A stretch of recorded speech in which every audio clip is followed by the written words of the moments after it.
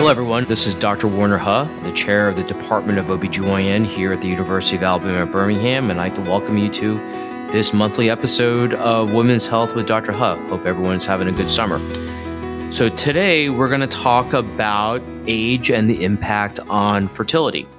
And with me today is Dr. Deidre Gunn, who is an assistant professor in the Division of Reproductive Endocrinology and Infertility in the Department of OBGYN here at UAB. She has developed a particular interest in what we call assisted reproductive technologies, or ART, particularly in the area of in vitro fertilization, commonly known as IVF, and has been a major key component of our IVF program over the last several years. What's exciting is actually today, on the heels of a major press release related to the first live birth from our uterine transplantation program, we actually did a podcast on this last year with Dr. Paige Perrett from the Division of Transplant Surgery in the Department of Surgery here at UAB. I just wanted to recognize for all of our listeners that Dr. Gunn was a major key component and team member of that live birth. So super excited that we can kind of do both, a press release today as well as this podcast. So welcome to this monthly podcast, Dr. Gunn. Yeah, it's a great day. Thanks for having me. So I'll just jump right into it. Can you help outline some of the risk factors associated with infertility and the definition or the medical definition of fertility? I think how we define it may be a little bit different than how the public sees it. Right. So infertility is defined as a disease. It's a medical disease. It's the inability to achieve a successful pregnancy after 12 months of regular unprotected intercourse. If you're under 35 and over, we give people just 6 months of trying before we consider that infertility. And actually at 40 and over, we recommend kind of immediate testing when people are trying to conceive. So it's definitely an area that has gotten a lot of attention over the past few years as people become a little bit more vocal about sharing their own journeys with fertility treatment. And I think it's still an area that people need a lot of education and awareness about as more and more people delay childbearing. And so we commonly in the medical world use the term primary and secondary infertility. Just for our listeners, can you just define what that means specifically? Yeah, so primary infertility is your inability to achieve that first pregnancy. Secondary infertility, you may have been pregnant before, but you're unable to achieve pregnancy again or in a subsequent pregnancy. And the workup and the testing is very similar for both, but it's important to remember, especially with regard to age and the impact on fertility, which we'll talk about today. Secondary infertility can be especially insidious if you think that, well, I got pregnant without any difficulty before. Well, 5 years later, that may be a different story. Okay, well, I appreciate that. So obviously the focus of today's podcast is on age and fertility or infertility. And can you comment on why that is such a profoundly strong risk factor for infertility? So women are born with all the eggs that we're ever going to have. And that just begins declining from even before birth, all the way until menopause. Unlike men, where men are producing sperm their entire lives, women are born with this fixed number of eggs that continues to decline. And it's not just an issue of numbers, it's also an issue of quality. Egg quality declines as well. And so it's sort of a twofold contribution to infertility as women age. This is why I think this podcast is important, because I think it's important for us to explain some of the physiology and natural history as it relates to age in this area. And in fact, when I was asking about risk factors and the definition, you used this number 35, which is the perfect segue to my next question, which is, are there basic rules of thumb that you use with patients, whether it's for defining the risk or stratifying who is eligible or perhaps not eligible for things like IVF in your practice or the division? Are there age cutoffs, I guess is my question, as it relates to actual clinical practice management? Certainly, there are sort of upper limits of age as far as the true reality of being able to get pregnant using your own eggs. And there are some programs that have cutoffs. I think a lot of it comes down to shared decision-making with the patient and making sure that you counsel the patient about what their chances are with IVF. But beyond about age 42, the chances with IVF with your own eggs, the chances of success are pretty slim. And at that point, we typically recommend using donor eggs. So it's certainly important that when we have patients who are in their late 30s, early 40s, we get them into treatment or into fertility workup and treatment as quickly as possible. So I just kind of want to kind of recapture some of that for our listeners. So what I'm hearing from you is, number one, that you're born with all the eggs that you're going to ever be born with, and that those numbers decline. And as far as I'm aware of, there's no way to reverse that reality, unfortunately, correct? Right. Not at this time. Yeah. Certainly there's research in that area, but at this point, no. Okay. Number two is that it's also not just about quantity, but it's also about quality. And that as an individual woman gets older, unfortunately, the quality of her eggs may also decrease over time.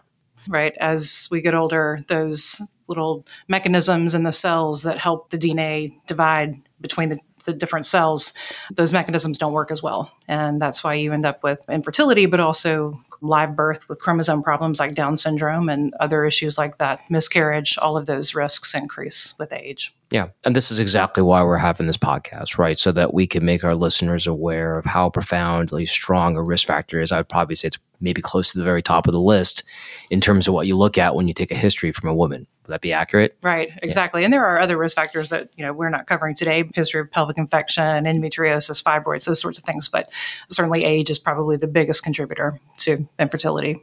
Right. So I'm just going to ask you a somewhat tangential question, but I think it's relevant to this concept of relationship between age and infertility. So you hear all these kind of bizarre reports of women in their 60s and 50s getting pregnant and then having a baby. And I know you have an answer to this, but I think it'd be important for the listeners to understand how exactly that works. You commented about donor eggs, but just the kind of the mechanism of how it comes to be that a more mature woman can actually get pregnant at that age, where naturally that rarely ever happens, obviously. So right. Yeah, you see celebrities that are in their 50s, having babies, and the backstory that you don't hear is that those women are using donor eggs or donor embryos, or potentially eggs that they froze years earlier when they were younger. The interesting thing is that the uterus doesn't really age. And so we can use hormones to sort of artificially create that environment for an embryo to implant. And then the placenta develops and takes over, and the pregnancy overall does fine. There obviously are some risk factors. As women get older, there's some obstetric risk factors, increased risk for preeclampsia and blood pressure issues. That's other issues with pregnancy. But for the most part, we're able to artificially, with hormones, create that environment where an embryo can implant. But we can't really affect the ovaries. We can't stimulate the ovaries beyond a certain age just because, again, quantity of eggs remaining and quality. I think it's important to understand that your profession has done amazing things at really adapting and modifying the physiology of women as it relates to hormone production. Like you mentioned, like the uterus really doesn't age, but just for people to understand the reality and the facts behind that. And so obviously that won't go away, which goes to the earlier question I had about age cutoffs and clinical practice. And I know that's a nuanced conversation beyond the scope of this podcast, but I know that it comes up a lot in your circles as well. Definitely, as women get toward that early to mid 40s mark, we're unfortunately having to have that conversation many times about donor eggs or donor embryos. Yeah. So my next question, which is getting really kind of more back on target of the topic of this podcast, is I'm just going to make a general comment, and this is just for the entire world. It seems that in general, women are getting pregnant later in life, whether it's to accommodate their educational objectives or their work professional objectives. I see multiple countries where women are pushing out the number of children much later in life. And I thought you might want to comment to the listeners, what are technologies that are available that allow you to kind of quote unquote preserve your fertility at an earlier age in the event that later on you can actually get pregnant and take advantage of some of these incredible advances in your space and in IVF? So egg freezing is the thing that comes to mind, and that's the thing that I think most people are familiar with. You can also freeze embryos. You can take those eggs that are retrieved and go ahead and fertilize those, for example, with donor sperm and freeze embryos. But for the most part, women who are trying to preserve fertility, who are, say, 32, 33, and don't plan to have a family until their late 30s or early 40s, usually are going to freeze eggs. And those eggs can, as far as we know, can stay frozen sort of indefinitely. Again, we typically aren't going to put an embryo into women who are in their late 50s just because of those obstetric risks, but it does allow women to delay childbearing beyond the natural age of fertility and fecundity, that they would be able to get pregnant on their own. It's no guarantee, and I think that's the most important thing. This technology has only really been available for probably about the past 10 years. And so it's improving all the time. But just like IVF, there's never a guarantee of pregnancy. And I think that's something you have to go into it knowing. But in many cases, it may be the best chance to give yourself an opportunity in the future to be able to have a biologically related child. Yeah, I mean, it's incredible. When I started practice, egg preservation was a purely clinical trial, experimental practice. And now, you can correct me if I'm wrong, it's fairly commonplace now. Like I personally have dozens of colleagues and friends who have actually undergone that. And it's kind of remarkable to me. And several of those individuals have gone on to have live, perfectly normal babies. It's really incredible, actually. Yeah, it's tremendous. It's gone from being experimental to standard of care just in the last 10 years. So yeah, and I know you know this, but for the listeners, it's become so commonplace that I think certain states, certain employers, certain institutions actually cover egg preservation as a part of their fertility benefit.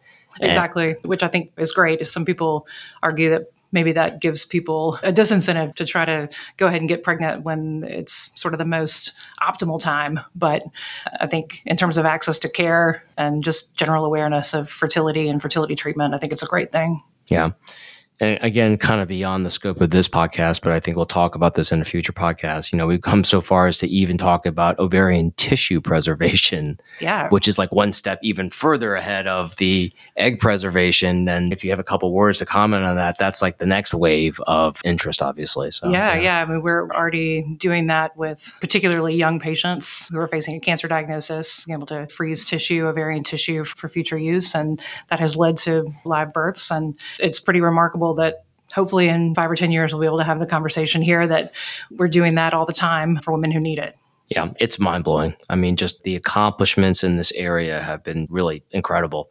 I don't know if you have any other closing thoughts or comments for our listeners, Dr. Gunn, today that you wanted to share with them, or? Well, one thing that I wanted to mention is ACOG, the American College of OBGYNs, recommends that every patient have what's called a reproductive life plan, which I think is kind of a really cool concept. Just the sense that you are thinking ahead about when you want to have a family, whether that's next year or 10 years from now, or you know that you're going to delay till your late 30s or whatever the case may be, but just that you have a plan, you think about it, talk to your OBGYN about it, and really readdress that sort of every year when you go to your annual exam, talk to your OBGYN. That way you can stay on top of your fertility and pull the trigger at a time when, okay, maybe I need to think about freezing my eggs at this point, or I think now is a great time for me to start my family. I think that's a beautiful way to end this podcast, and I'm actually glad that you mentioned that. So this was an incredible conversation. I hope our listeners learned something that's important in terms of the relationship between age and infertility. And again, Dr. Gunn, thank you for participating in this month's podcast. And as always, please rate this podcast, and we welcome any comments that you may have, particularly on topics that you're all interested in. And for more information on our comprehensive infertility services here at UAB or other clinical services that UAB Medicine may have to offer, please check out uabmedicine.org. And until next time, have a great day. We'll see you next month. Stay cool during this very hot summer. Peace out. Bye-bye.